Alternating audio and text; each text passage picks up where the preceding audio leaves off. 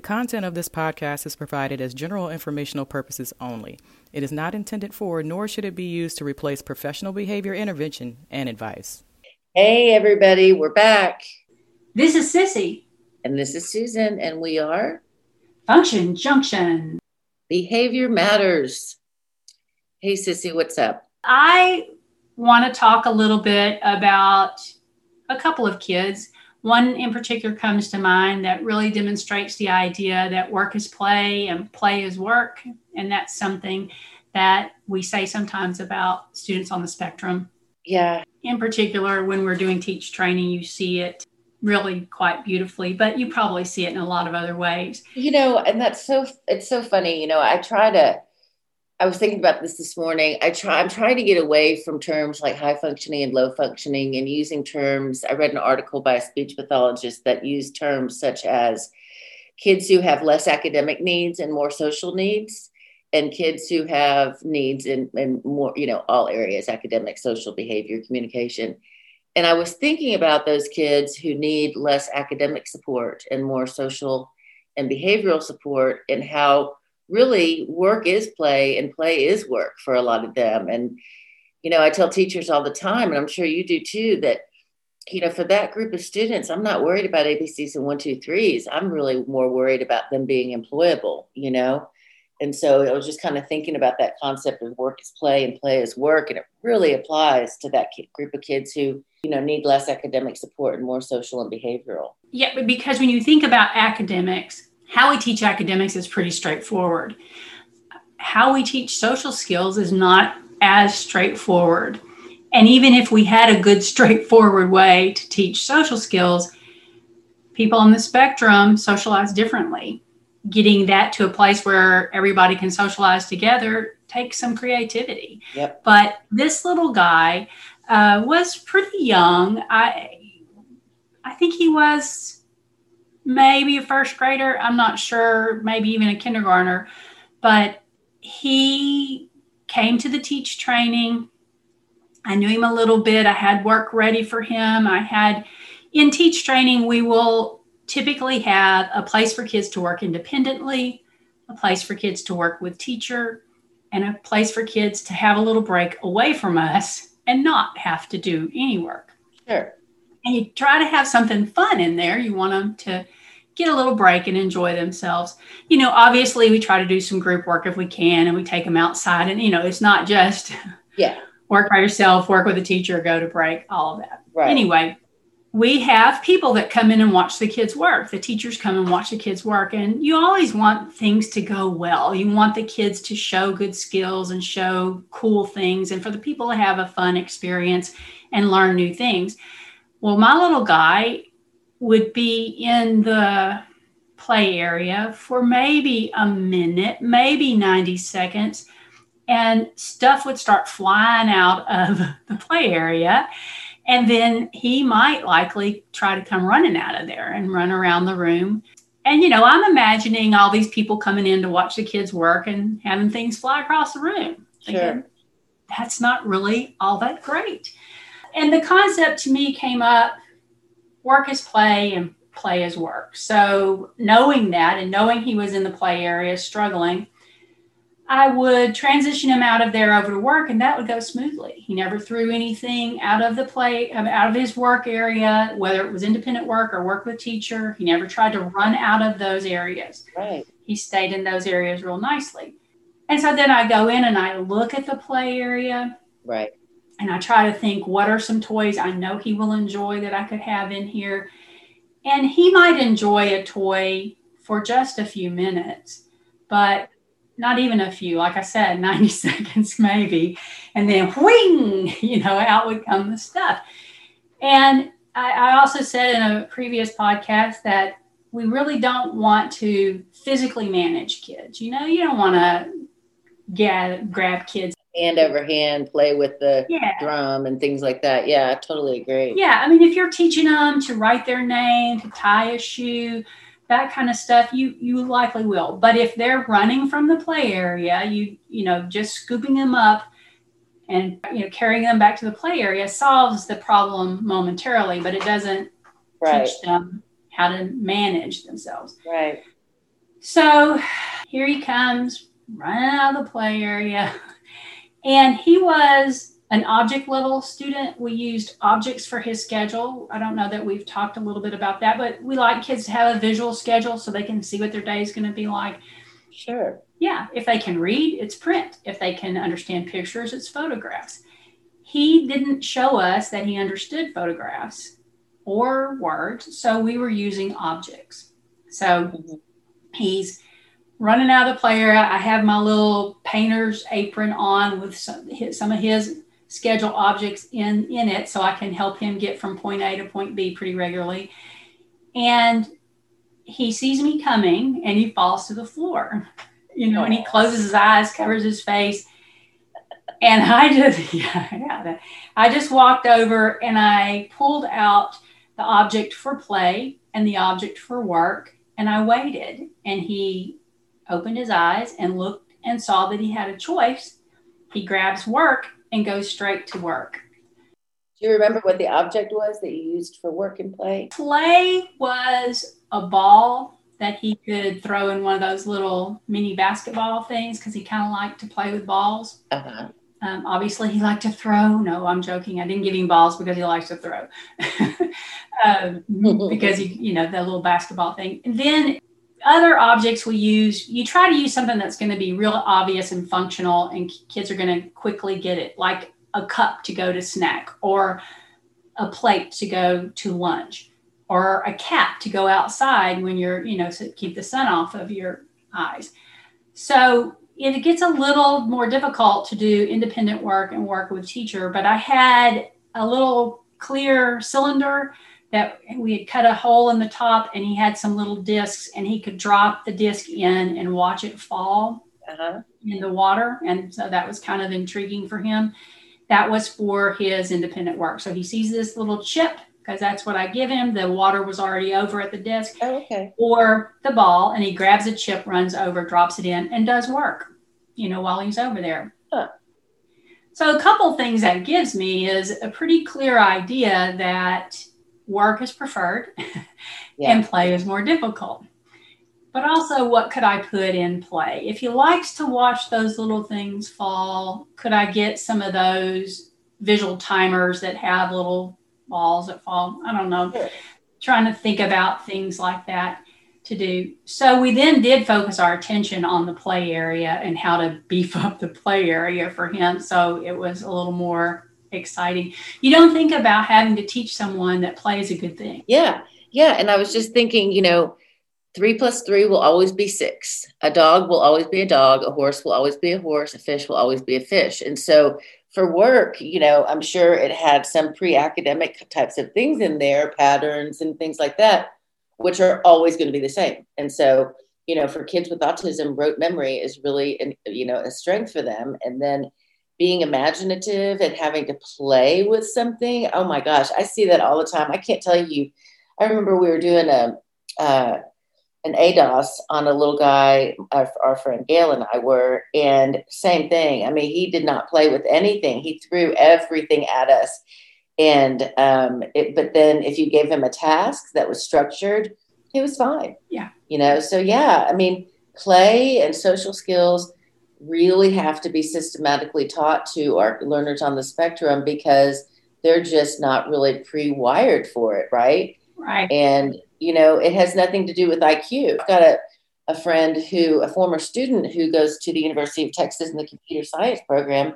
He functions in the genius range, but socializing is still really challenging for him. He cannot have a roommate because of some of his behaviors. And that to me should have really been a priority as he was getting through his educational career.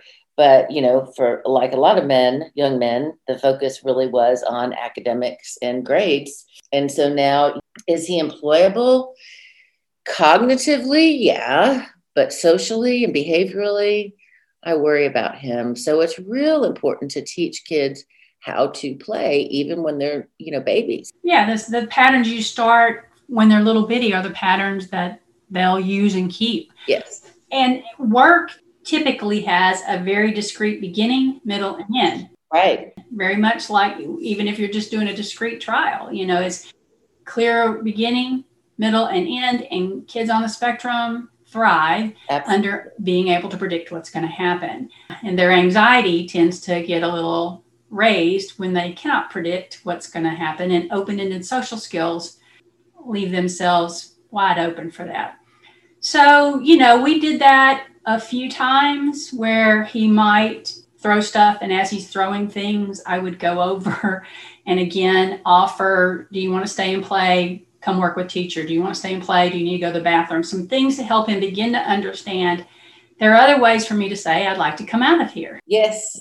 And is he consistent with that? Yes. Each time I would go and then begin to try to set up some communication systems for him to be in place so he could take the bathroom to someone, the little, we would use usually hand soap is what we used, because you don't want kids walking down the hallway carrying a roll of toilet paper, right? No, please. So, and you want them to wash their hands after they go to the restroom. Right. So he could hand somebody that, or he could hand somebody the work symbol and go get his work done.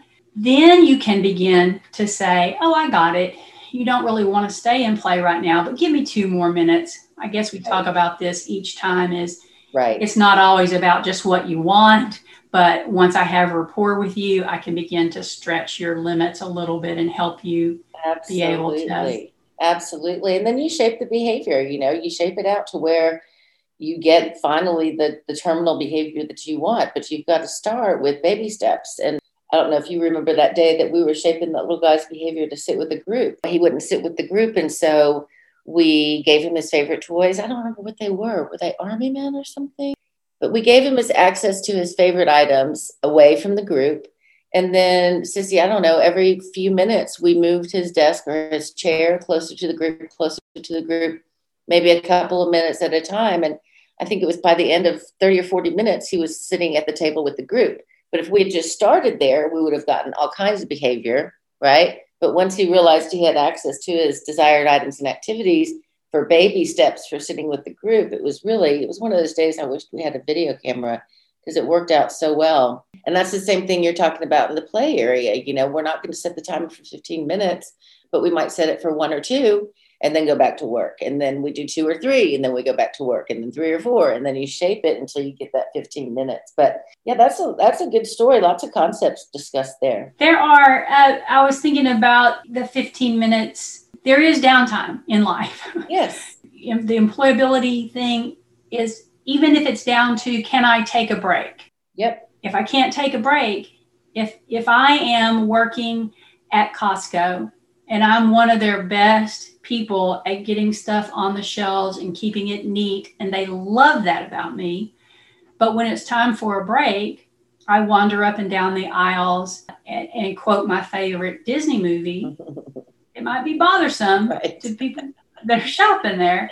And the people might say, we love him. He's great. He's the best stalker we have. He's neat and wonderful, but he's causing problems with the customers. We're going to have to let him go. I mean, that's one end of the social issue, but the other end is some of our kids who have stronger academic skills that people think should be just fine. Yeah. Boy, look how smart he is. He can do. Yeah.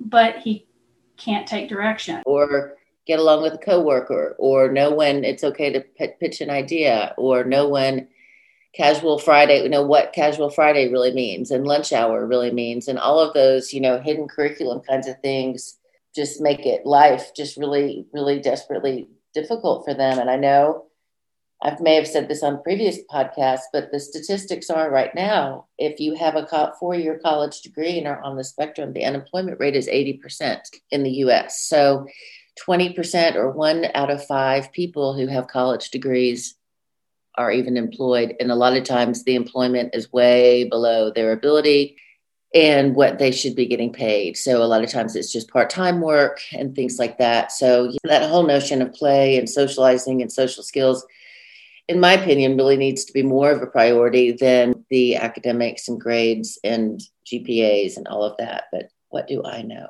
A lot. You know a lot. I have one other story that kind of connects to this. How this young man took his break, his playtime, was to watch beans fall. Mm-hmm. He had evidently some fairly challenging behaviors. This was a student that I had, and I didn't know him when his behaviors were very challenging. I knew him to be a hard worker who would take a break, play in the bean table, go back to work. Over the summer, one of the other moms came to me and said, I'd really like it if you wouldn't have the bean table in the room. And let me tell you why. I think I know. Please tell me why. What's up? They had been to the emergency room twice over the summer because her little guy had stuck a bean in his ear and not been able to get it out. She said, I really like to not have to go back to the emergency room. That's not a fun trip. That is not too much to ask, Mom. That's exactly what I said. That seems like a reasonable request. We will not put the bean table back up. But when we all got back to school, my little buddy usually played in the beans was urinating and spitting on everything. And it was happening at home. It was happening at school. It was happening everywhere. Everyone was highly frustrated. And, it was the very beginning of school. And I'm wondering, do I need to ask somebody to come do an FBA on this kid? What the heck is happening here? Precious student that I love dearly. And we began to try to talk it through, like, when did this start up? Oh, it started up when the beans left. Oh, my goodness. He wasn't trying to be difficult. He wanted to watch stuff fall. And if we took it all away from him, he carried with him the power to create stuff he could watch fall. That's exactly right.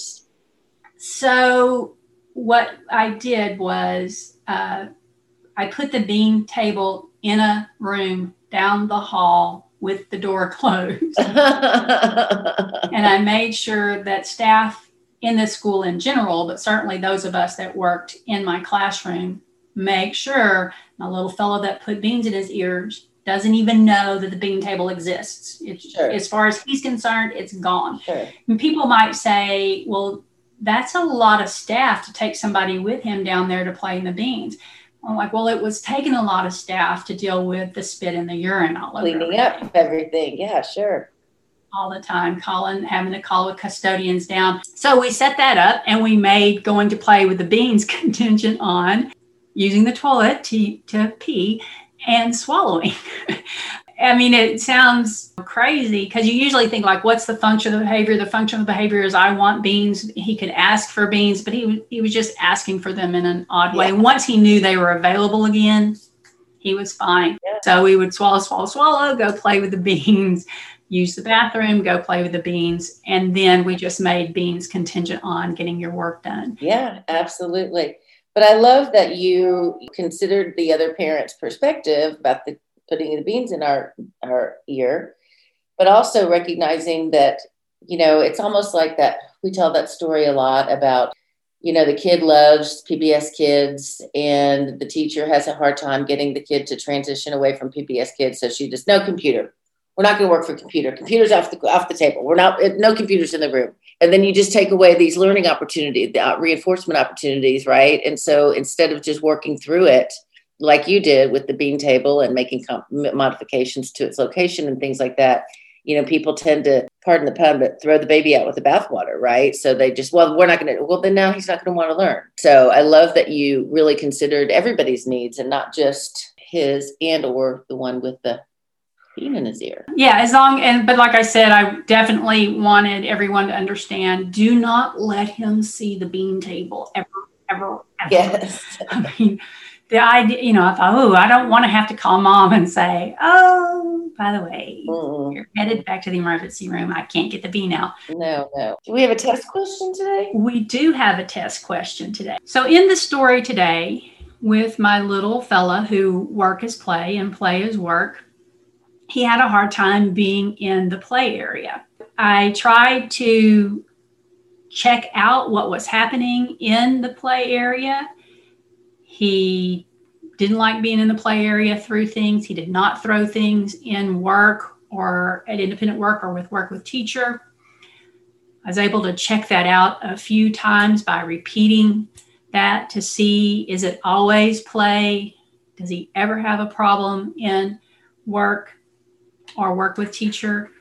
and I didn't see that. Put some practices in place to help him be able to let me know what it was that he wanted. Yeah, and in a pretty short time too, right? Wasn't it just like the course of one day? Yeah, within a day, we had figured out that he wanted to do something other than play. And if we put some communication systems in place, he could do that for us. So if I am thinking about some of the assumptions of ABA, some of the from the Cooper-Hewitt book, is this a demonstration of A, experimentation, B, replication, C, parsimony, or D, philosophical doubt? Well, I don't think it's philosophical doubt. I do feel like you used a little bit of experimentation Yeah, there was some experimentation and some replication. But when I think about experimentation, people can't see your eyebrows, but I saw your eyebrows wrinkle over that because experimentation is carefully controlled comparison and ruling in and out the dependent variables. And obviously in one day or one little observation, I had not been that careful. And you weren't really conducting clinical research to publish, right? Right. And so I wasn't so much concerned with replication. But parsimony is the practice of ruling out simple, logical explanations experimentally or conceptually before considering more complex or abstract explanations. Parsimony is just the most logical reason for a behavior to occur. And I think that's what you use here is parsimony. It's pretty obvious. He doesn't like to play or he doesn't know how to play and he likes to work. So you were parsimonious in selecting your instruction. So I did not have to do serious scientific research in order to say, he doesn't like play. What can I do to help him with? We want parsimony in our life. Right. I was going to say, in the discussion, we said having those definitions memorized is helpful. Absolutely. It wasn't careful and controlled. It wasn't repeated across to look at internal or external validity, but it was pretty quickly able to rule out an issue. Yeah. And, although we don't really use this terminology, I think it's very highly likely that it would be a test question. So making sure, that you understand determinism, empiricism, philosophical doubt, parsimony, replication, experimentation, those are all things that you're going to need to know conceptually for life, but you'll need to know definition-wise for the test. So that was a good question, Sissy. Thank you.